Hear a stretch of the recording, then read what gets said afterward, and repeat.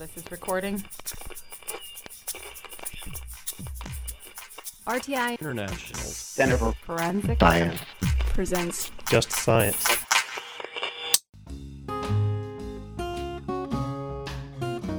Welcome to Just Science, a podcast for forensic science professionals and anyone who is interested in learning more about how real crime laboratories work. In episode 2 of the DNA season, Just Science interviews Dr. Kenneth Kidd, Professor Emeritus of Genetics at Yale University, about his research in genetics. Dr. Kenneth Kidd has been working on grants from the National Institute of Justice for nearly a decade. In that time, he has made great contributions to our understanding of genetics and its use in forensics.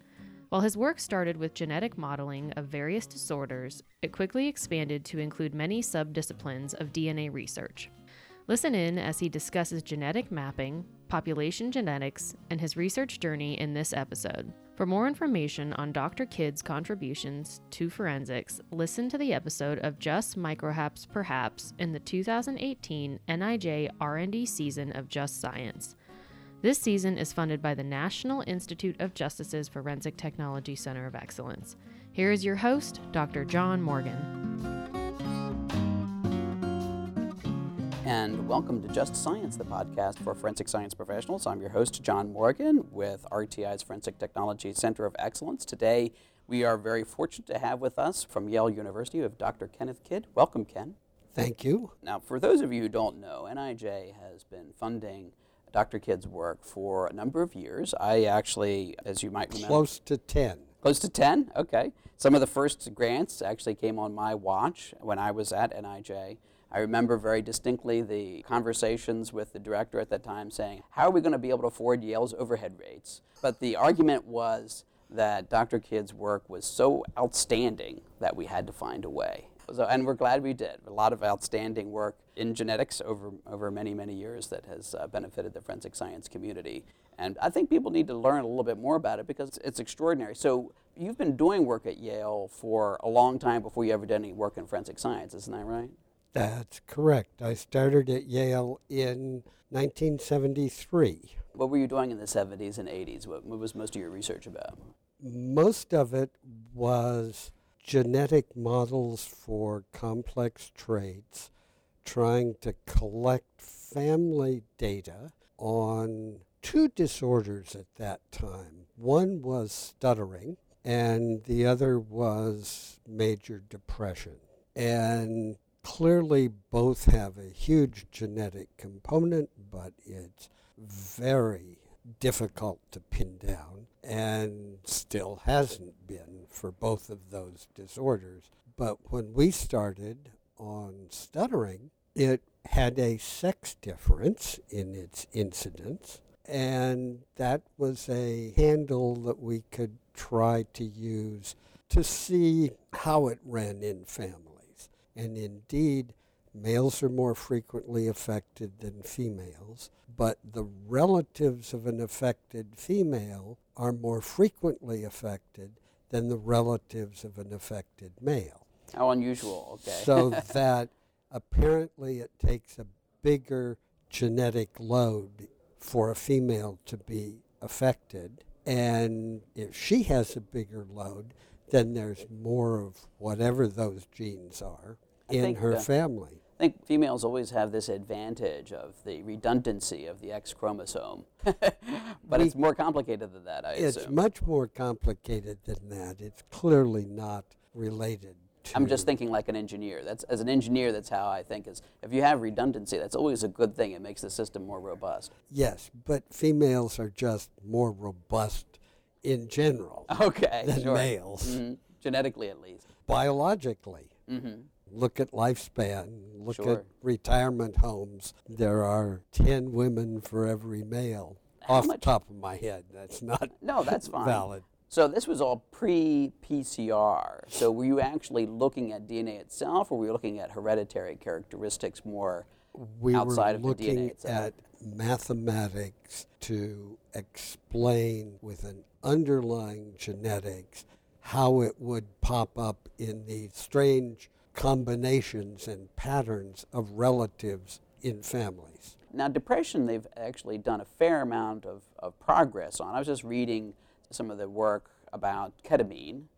They were talking about how that is very particularly connected to specific things that theories at least about what's happening in certain parts of the brain at least. There's much better neuroscience, much better pharmacology, much better understanding of neurotransmitters and the circuitry in the brain, a lot of which is clearly related to depression in a biological sense. But there's still a lot of uncertainty about what particular genetic variation affects different parts of that circuitry. Mm-hmm. So when did you start connecting your research in genetics broadly with actually looking at DNA sequencing itself, like looking at SNPs and STRs or whatever else we might have had been able to look at, or genes? Goes back a long time. History and past experiences clearly affected the way I made a transition. I taught myself genetics out of a college textbook while I was in high school. When I got to college, I got a part-time job at City of Hope in a Drosophila research lab, and I worked there for 5 years. Where was that? City of Hope is a hospital research complex in Duarte, California, east of LA Central. You grew up in California, we were learning before the podcast. Yes. Okay. Mm-hmm. Went to college at University of Southern California. Okay. But while there, I took 1 year off school and worked full time there. And a lot of what I did was work on mapping new mutations in Drosophila. So I was doing linkage analysis. Where were these new mutations on which chromosome?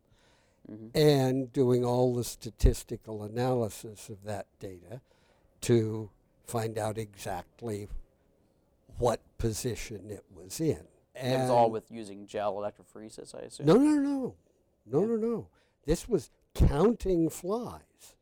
Okay. Wow, I would, in an experiment with a doubly heterozygous female, okay, if it was an X chromosome mutant, we'd then look at her male offspring, and I would score 1,000 or more male offspring from multiple female, but all of the same genotype, all inbred strains and designed crosses. And the statistics of what percent of the time was it either both variants were present in the male or both wild type were present in the male, or one variant at one locus and wild type at the other, vice versa. That's the statistical data that gives you the percentage of recombination, which is the basic genetic map, recombination map, not molecular. And now in humans, they're measured as centimorgans, not centimeters, but centimorgans. I had no idea that my family name was involved with that. After Morgan, okay, the very important geneticist who started Drosophila research in the early 1900s, maybe 1909 or so. But the room was 904 Schermerhorn Hall at Columbia University. Okay. It's well known in genetics history, but I diverge.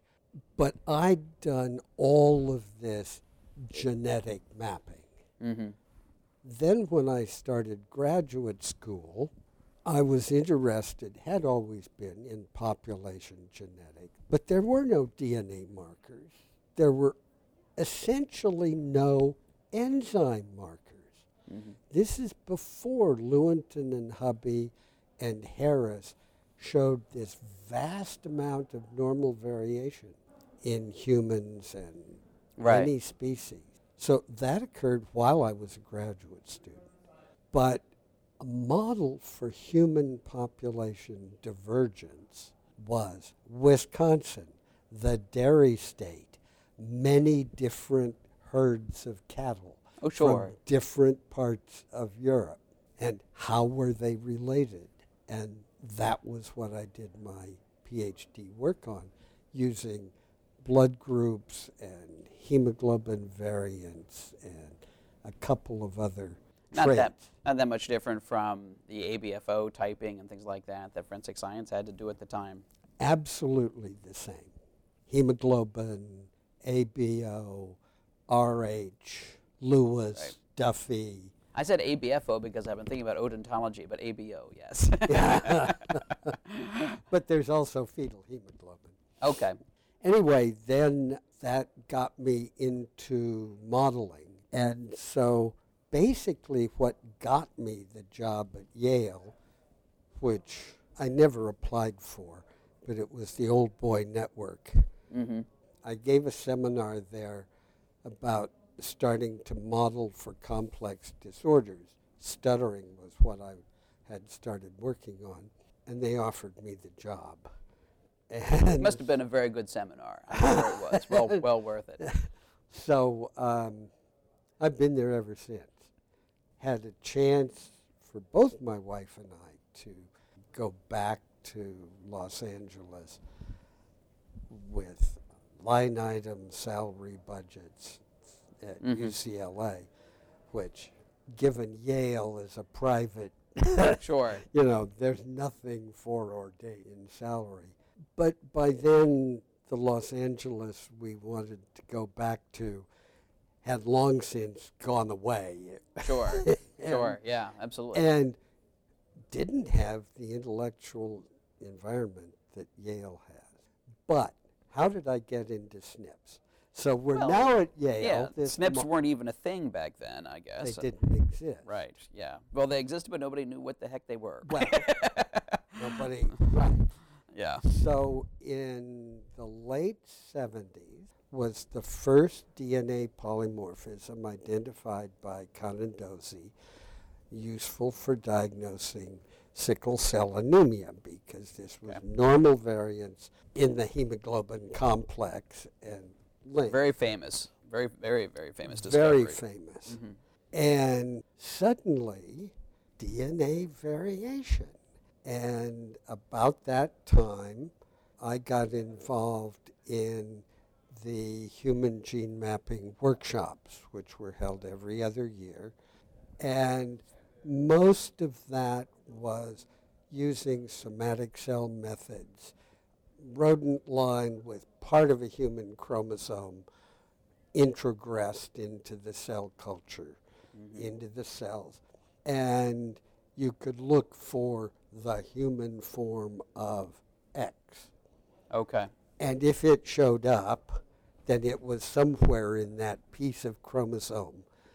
And you could look at the karyotype and see it, so you knew where it was. And this was putting bits and pieces together, and you could say, this gene is on this chromosome, but we don't know where yet. Right, but it was quite the detective work even to do looking at a single gene. And Absolutely. That kind of, right. Mm-hmm.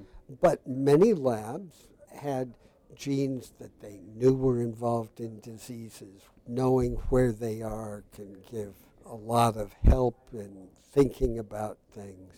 Now, I saw a talk from you a couple of years ago, and one of the things that you said, because sort of looking back as wise as we are now, or at least what we've learned, right? We now have STRs, and they were all chosen because we all thought that they were in the so-called junk DNA part of the genome. It turns out it's not so much junk, is it? It has regulatory functions that we are still just learning about. And it's impossible to say this variation has no consequences. Right.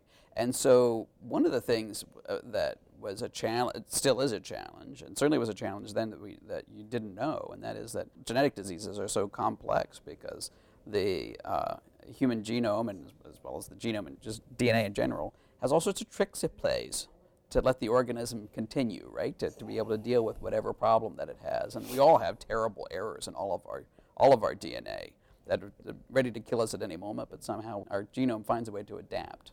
everybody uses the term complex DNA now. But in the early 70s, I said I was working on mathematical models for these diseases or disorders that run in families unquestionably, but don't show a clean Mendelian pattern of inheritance. Right. And I used the term complex. And a woman wrote to me, she's just finishing up her PhD dissertation dealing with complex disorders. And she went through to try to find when that term came up. And the earliest she could find is one of my early papers in the 70s. Sure. Not that it was any real breakthrough. They are complex. Sure. And there probably really isn't such thing as junk DNA. There's probably every last little bit of it has some sort of phenotypic relevance. So you were looking at disease states in humans, and obviously this material continued. I assume that when PCR was invented and some of the more interesting techniques for sequencing came forward, that was really exciting to you as a geneticist. That opened up a whole new kind of research.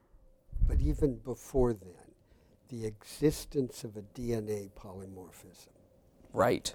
the Canondosi, raised questions. How common is that? For mapping with linkage, meaning the statistical recombination in meiosis, not too many people refer to linkage as being on the same chromosome. Mm-hmm. That's not the case. But real genetic linkage, for humans, we had less than 20 good genes. Right. So even 5 more was a huge increase. Sure. I was very involved in the mapping studies that were beginning to get underway. And I was on the mammalian genetic study section at NIH. So even though I wasn't reviewing the molecular grants, I was there for the discussions, and in those days we always had discussions. It was not necessarily a short course, they were 4-day meetings, but Sure. magnificent educational to hear people who were at the forefront of this discussing the pros and cons of different grant applications and arguing across the table with other experts.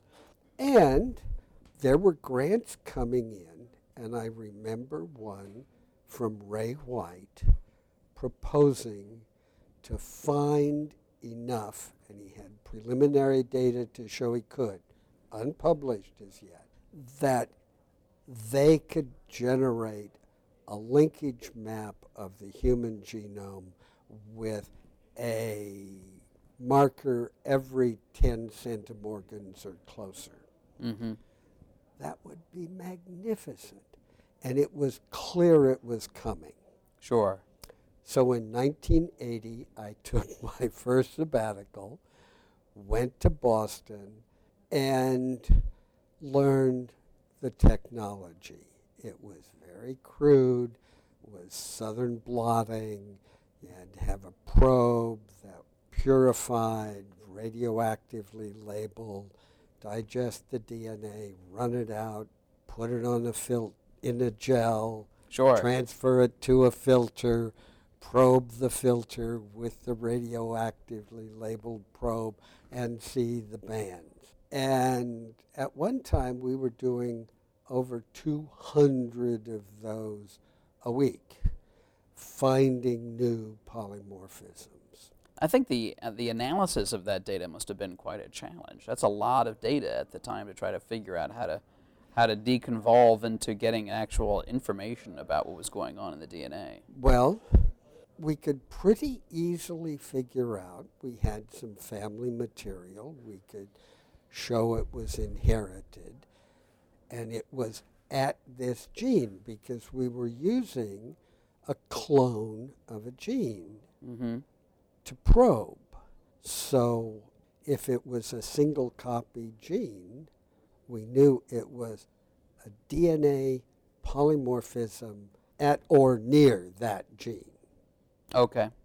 And because I was interested in, had been and still was, psychiatric disorders, by then I'd started working on Tourette syndrome as well as stuttering and depression. Sure. We started looking at neurotransmitter genes, dopamine receptor 2, DRD2, a candidate variant looking for a disease to cause, was at various times associated Sure. with almost anything in small studies. I'm going to ask you a challenging question because it's come up, especially the genetic understanding of issues having to do with psychology and neuroscience have become better, our understanding of that connection. Yes.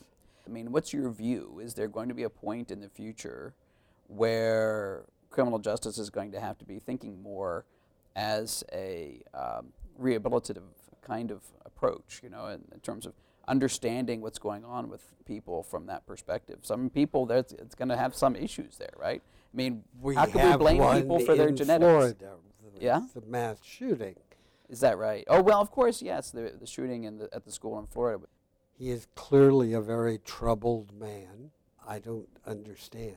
But I think back to a quote, this is secondhand, but I thought it was marvelous, and I can't at the moment remember the man's name. But if the human brain were so simple we could understand it, we would be so simple we couldn't. That's about right. Yeah. So we're thinking of complex disorders. Sure. How complex are we ever going to be able to dig down to all the minutiae? Because there's genetic variation in the regulation, in the sequence of the proteins, in all of these regulatory RNAs, in the 3' UTR region where the microRNAs bind and stabilize or cause degradation of the messenger. Sure. So all of this means you never have a replicate. Right. No two people are even partially the same, Right. except, individuals from a single conception. Mm-hmm. And even that has enormous differences. I mean, yeah. And mutation and just chance. There aren't Right. enough genes to say that neuron 5,860,000, Sure. whatever, must synapse with neuron 2 billion, etc. Mm-hmm. Right. There are general direction, clearly, but there's not enough DNA in the world to be that specific. It's going to be difficult, right? So, I mean, there's some people, for whatever reason, or again, just like with any other disease state, who are going to be more robust against that disease state than others. And it's difficult to even tease that out, and it may always be difficult to really tease that out in terms of where the connections are. So let's go back to Yale again. Okay. So we're really at the point where I came back from my sabbatical, set up a major wet lab, meaning did actual experiments, not just on the computer. So made that transition and started looking at DNA variation and mapping them. And really jumped feet first, maybe head first, right into that field, deviating from what I'd done, a considerable difference from what I'd done before. But remember, I'd done all that mapping in Drosophila as an undergraduate, and now I could start developing the markers, and I knew all the statistics to do the same thing in humans. I see. So that's my theme of what was before. Okay. greatly influenced what I ended up doing. Sure. Then we started trying to map inherited disorders. So I got, I think, the very first grant from the National Cancer Institute at NIH to map a cancer gene. There was, through the collaborator in pediatrics, a big family with multiple endocrine neoplasia, type 2A. How does that manifest itself? It manifests itself as endocrine cancers. Okay. And with surgery, they tend not to metastasize. So with surgery, if you know you are at risk, you can have surgery early before it even turns to cancer. Mm-hmm. There are tests to look at when you might have onset, but they're extremely stressful and unpleasant, and half the people in a family don't have the gene, Right. but have to go through the test. So mapping the gene meant you could do pre-symptomatic diagnosis, and you could relieve the ones that didn't inherit the gene from the worry about would they get the cancer, from the unpleasant yearly or periodic testing to see if they did have the endocrine tumor. Sure. And we ended up mapping it very close to the centromere on chromosome 10, fairly large collaboration, but it took several years because there wasn't a map yet available. We were finding the polymorphisms on the chromosomes that would allow us to look. And we finally found some on chromosome 10 that were close enough that statistically we could say the gene's on chromosome 10. Let's think about that for a little bit. So at this time, it was becoming clear, though, just how many polymorphisms there were in the human genome. And so one of your challenges was you were finding polymorphisms all the time, but that weren't related to the cancer that you were interested in your research. But were there, and many other researchers were doing the same thing, finding all these polymorphisms.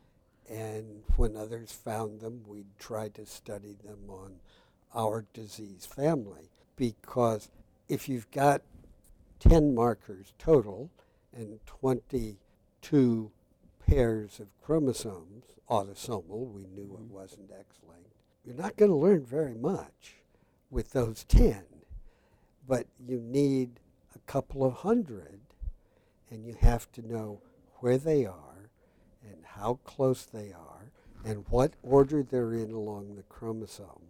Mm-hmm. So my understanding has always been, well, DNA is just a bunch of protein recipes, and proteins are basically like, those tents that you get at REI. They kind of fold together in a particular shape if everything's working well. And when you have a polymorphism, what happens is all of a sudden one of the springs is out of place and it'll fold wrong, and so it won't do the job that it's meant to do. And that a lot of disease states related to polymorphism is basically based on the fact that the proteins are folding wrong. Is that basically right? And was that basic understanding reflected in the research at the time? And how did those connections come about? Yes, I think that was basically the idea, because we didn't know anything about regulation at that time. Sure. So a lot of what are now cancer genes are genes that sort of are misregulated. They may not have a different structure, but they're not produced in as much at a high enough number of protein molecules, or they may have too many protein molecules. So other functions, it's all a set of enzymatic equations and interactions. I guess that was always my other impression, and that is anyone who's been a chemist knows that equilibrium is a very interesting concept. And if your job was to maintain a quart of water with a particular concentration of potassium over a 50-year period. That's a technically hard problem. But the body does that and thousands of other regulatory kinds of things all the time. But it's not equilibrium. Right. We are constantly shoving blood through the kidney, and things are going one way from the blood into the glomeruli, and then the water is being reabsorbed later on, and we end up with urine. That's not an equilibrium situation. Sure. And so the argument then would be how important the regulatory processes must be. Exactly. All right. Thank you very much, Dr. Kenneth Kidd, for being with us on Just Science. And please make sure that you subscribe. Make sure you get your students to listen in, and we appreciate your participation today. Well, thank you. It's been fun, mostly reminiscing. I have enormous fun reminiscing and hearing that history. Next week, Just Science interviews Julie Sikorsky about creating a culture of change with her experiences in the forensic biology unit at the Palm Beach County Sheriff's Crime Laboratory. Opinions or points of views expressed in this podcast represent a consensus of the authors and do not necessarily represent the official position or policies of its funding.